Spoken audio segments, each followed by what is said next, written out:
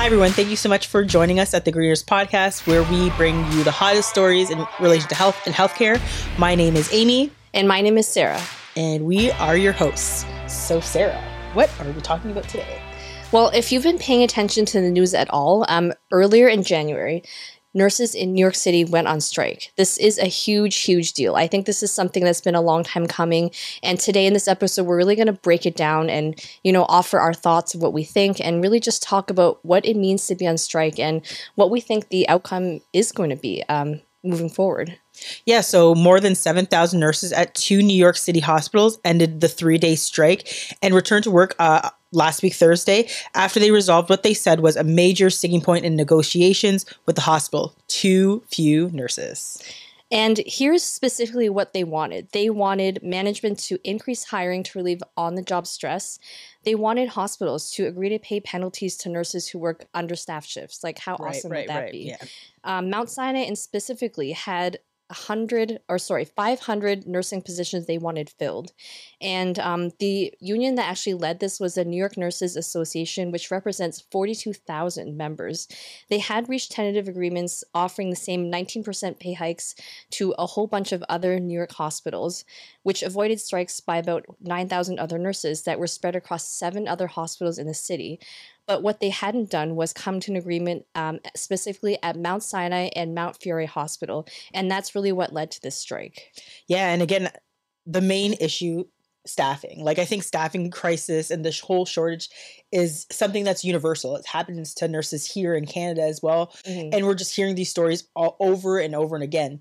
And, we're seeing these raising numbers of ratios. And I think that's like the biggest part where we're concerned about the staff levels, right? Mm-hmm. I remember when I was working that, before, like, working on the floor, 1 to 7 was what the ratio was. But these numbers are doubling and sometimes tripling in these matters. So many nurses on the picket line this week said their main priority was working conditions, talking about the being short-staffed all the time, and also just the crowded conditions that put patients at risk and leading to stress, errors, and then just burnout among the staff. So again, they negotiated 19.1%. We're over here in Ontario fighting our government right now for less than 1%. Like, we're in negotiations where they had this bill 124. We've talked about it many times on our podcast, that, this bill caps nurses' wages at less than 1%. Mm-hmm. And we're over here just like 19.1%. It is crazy, actually. And a lot of you might be wondering, how did the hospitals actually function when all the nurses walked off the job? And by the way, I really want to commend the New York Nurses Association for taking a stand, because what I had heard in a previous interview was that they gave the hospitals a whole bunch of time. I think it was something like 10 business days. 10 business days to get their act together. They hadn't. And so they felt like the only other option was to go on strike. And so how did that actually happen? Like, what did that look like? What they did was use higher cost temporary nursing services to provide care, transferring employees to take care of other non-medical nursing duties. They transferred a whole bunch of patients to other hospitals, and they postponed some elective procedures. This is the funniest part, Amy. I was like, what are you laughing about? I can't even say this without laughing. Okay. Doctors were cleaning and feeding patients. Okay. I am totally amazed. I would love to see some video footage, although I know we can't due to privacy reasons. But like, things that were traditionally assigned to nursing assistants and nurses, I just am flabbergasted at this. Ambulances were diverted from emergency rooms where nurses had walked out, and staff from at least one outpatient clinic were being redirected to work at the hospitals. Well, I think in an interdisciplinary team, everyone should help and participate. Thank you. Kudos to those physicians that stepped up. But again, that speaks to a greater problem, right? Mm-hmm. The fact that staffing ratios are out of control. And, among some of the states, California actually has a sweeping mandate of a nurse to patient ratio law. And these are one of the things that nurses in New York were asking for and what we're asking for. Mm-hmm. And this mandate actually says that for one nurse for every 4 patients in the emergency room. So for example, one nurse for every 5 patients on a regular inpatient medical floor, and in intensive care units, it's one nurse to 1 or 2 patients. Like, mm-hmm. The fact that it's legislated is like it's chef's kiss, right? That's what we're looking for. That's what we want to have in terms of keeping patients and families safe. Because at the end of the day, when we think about this and we continue to talk about this, we're always talking about patient safety. I know a lot of people are like, oh, it's about money, it's about wages, you guys are crying and complaining. No, we're not. We're trying to let the public know how scary things are in healthcare and how scary things are for people coming in to receive care. We have an idea of what the standard of care looks like and what quality care looks like when we're delivering that to our patients and families. And we know when we're not being able to give that to them. And that's the part why we're out there. We're saying the things that we need to say, why these nurses actually went and took the step to go on strike. And the argument here is, well, we're afraid to, it's against the law. Well, I'm sure in New York it was also against the law, but they were taking a stand for their patients and their families. And the great thing about the strike, if I can say there was a great thing, is that it was taking place in Manhattan in New York City. So what it means is that this was super public. This was super visible, right? This was two major downtown hospitals that went on strike. And I have to say that I'm pretty proud of what they did. And just going back to what you said about patient ratios, if I was a patient in the hospital, I wouldn't want to be one of 30 patients and only have one overworked nurse who's frantically trying to get just the basic tasks done. I would want to know that I have her attention as much as possible. And I think the other thing is people don't realize that California is really only one of the only states I know that has legislation. I really wish that other states, other provinces would get on board. And I actually kind of wondered if this legislation was being upheld. So a couple weeks ago, I put out a tweet and I was saying, hey, like I actually did hear from a nurse that, that this patient ratio is a joke. And I'm like, is this? And then people commented, and you know what they said? They're like, no, it actually, for the most part, it does happen. Like they protect these ratios. Wow, and I'm good. Like, that's great, because I'm always thinking negatively. Like I try not to. I'm like, is this really happening? Debbie Downer. I'm always questioning what I read. What kind of nurse are you? I'm always questioning what I read, but I was surprised that the majority of the people that commented who live and work in California said, no, this by and far does happen. Like there are some cases where I think not 100% of the time, but they're saying that it works and it's effective legislation. Yeah, I mean, pull in camera number 2. What do we need here in Canada and what we need across the states? We need safe patient ratios. So the other thing that I think that we need to touch on too, and I think you've actually mentioned it at the top of the episode, was all these unfilled nursing positions. Like right now here in Ontario, I think the Ontario Nurses Association said that there's something like 25,000 positions that are unfilled. Well, this is very similar to what was happening in New York. So in the striking hospitals, hundreds of unfilled nursing jobs compounded the problem. At Montefiore, union officials said that there were over 700 open nursing slots and 3,500 working nurses. And then at Mount Sinai, there were about 500 open positions and 3,600 working nurses.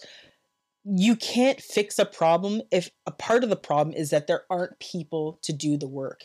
Or again, I even heard that some of the nurses were saying they're like intentionally not hiring people to do this work. Like it's insane when we think about like the managerial and the leadership teams knowing that, everyone's crunched at the bottom, but our numbers look really, really good at the top.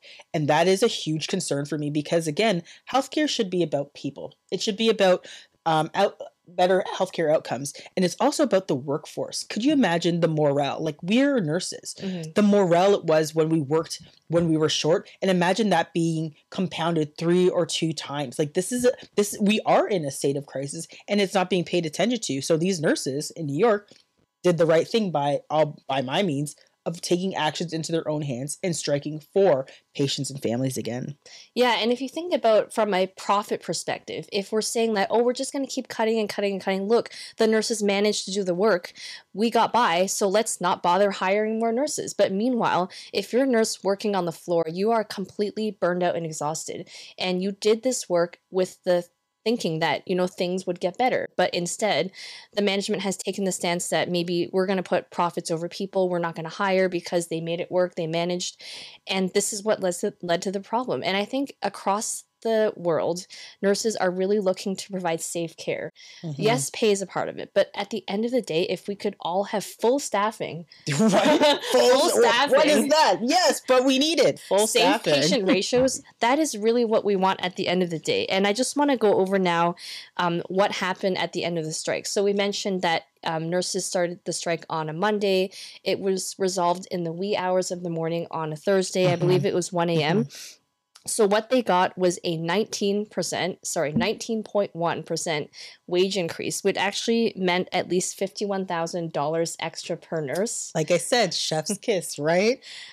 Creation of more than 170 new nursing positions. So this looks like not quite the 500 they were asking for. Right. Still some new nursing positions.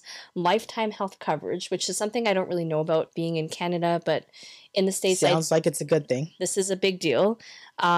This is a quote unquote, significantly more nurses in the ER. So I think that's yet to be determined. And then at Mount Sinai, it also included the same raises, so the 19%, and also staffing ratios for the first time in all inpatient units with an enforcement mechanism. Right. Putting that legislation in, like... Do a little... And again, we have to credit the union leader. Strong unions present results. And I do want to play a quick clip from CNN where they were speaking to the union leader about why the strike happened and, you know, why they did what they need to do. From the beginning of a negotiation, it was never about wages. It was always about safe patient care. And Mount Sinai know that what we need from them is proper nurse-to-patient ratios, is proper enforcement for staffing. And it's, you know, it's really something to hear that all they focus on is wages. As nurses, when we go to work, we want to provide safe, quality care to our patients. At this stage, we do not have that commitment from Mount Sinai Medical Center as well as Montefiore Medical Center. That is one of the reasons that we are where we are right now. You mentioned the nurse-to-patient ratio, which we know is crucial to these negotiations. The number of vacancies, as we understand it, have been high throughout the pandemic, you know, going back 2-3 years now. And I wonder, is it difficult to fill these positions? Is that one of the issues? Well, that is our concern. Our concern, we would like to have a fair contract where we could really attract and retain great nurses.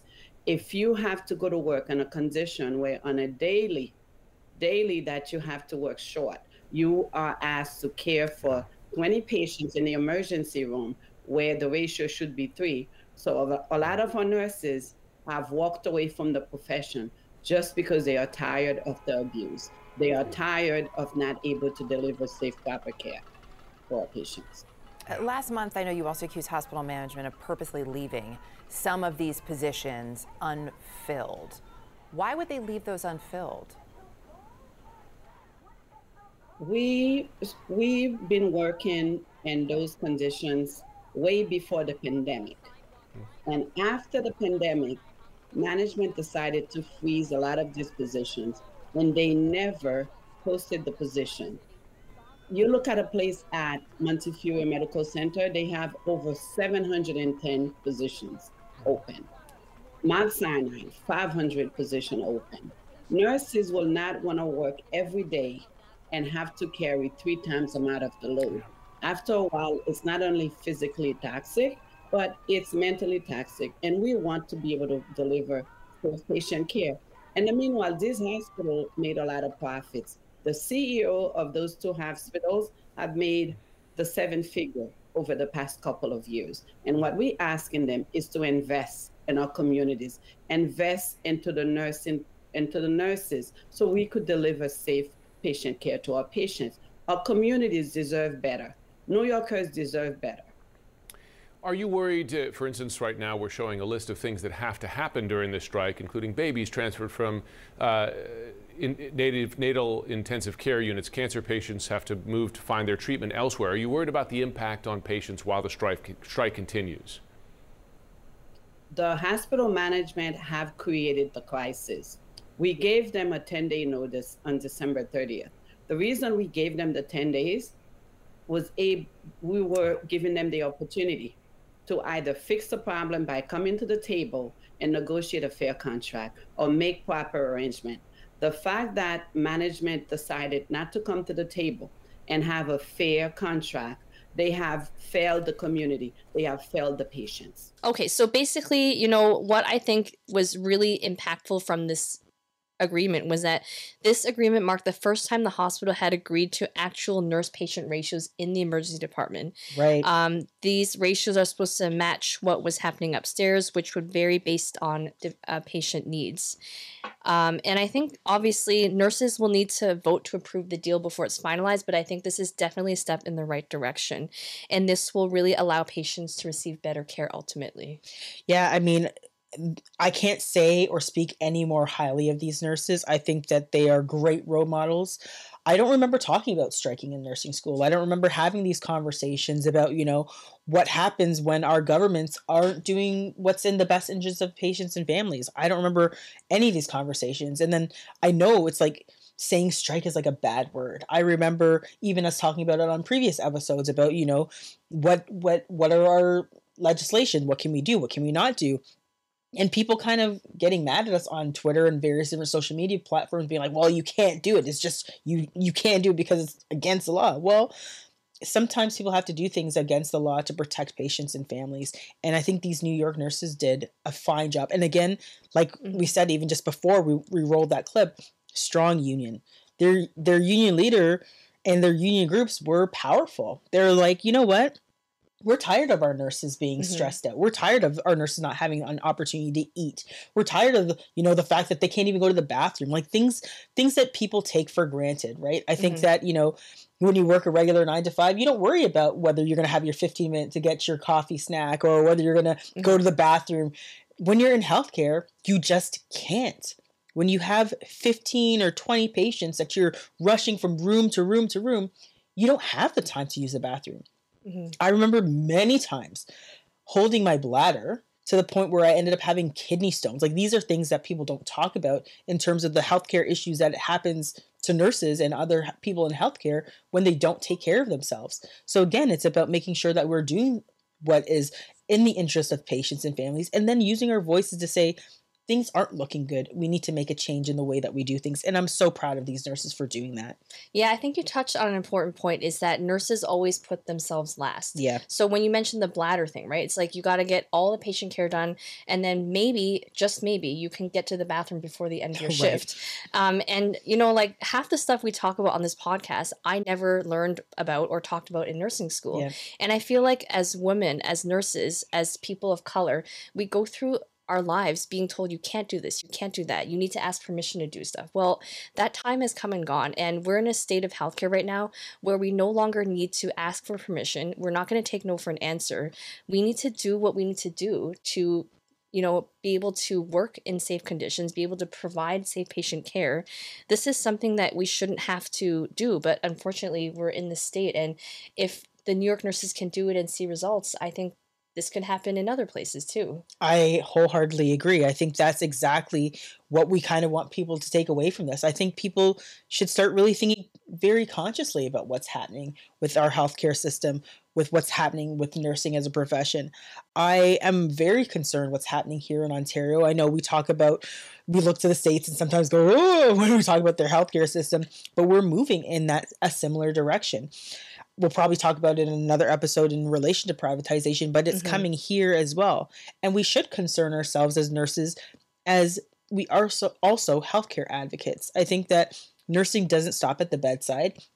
When you finish your job and your care with the patient, it doesn't end when you leave the room. It actually still continues in terms of understanding what's happening in healthcare policy, understanding what's happening at the government level, understanding what's happening within your communities. And I really want people, particularly nurses and other healthcare folks, to be involved. Know what your MPPs and your locals are saying. I know these New York nurses were in talks with many politicians, and politicians were like saying, yes, this is something that we need. We need to strengthen our cause by reaching out to those politicians to help them spread our message so other people understand what's happening. And again, like I said, nursing does not end at the bedside, and advocacy should be something that all nurses take up because, again, I've said this time and time again, the focus is about seeing healthcare outcomes for all people. And we know that there are disparities. We know that there are disparities in the way that care is delivered. And if we don't use our voices and we don't actually be a part of that change, then we are a part of the system that continues to see that oppression, and you can't do anything if you don't want to be a part of the movement for change.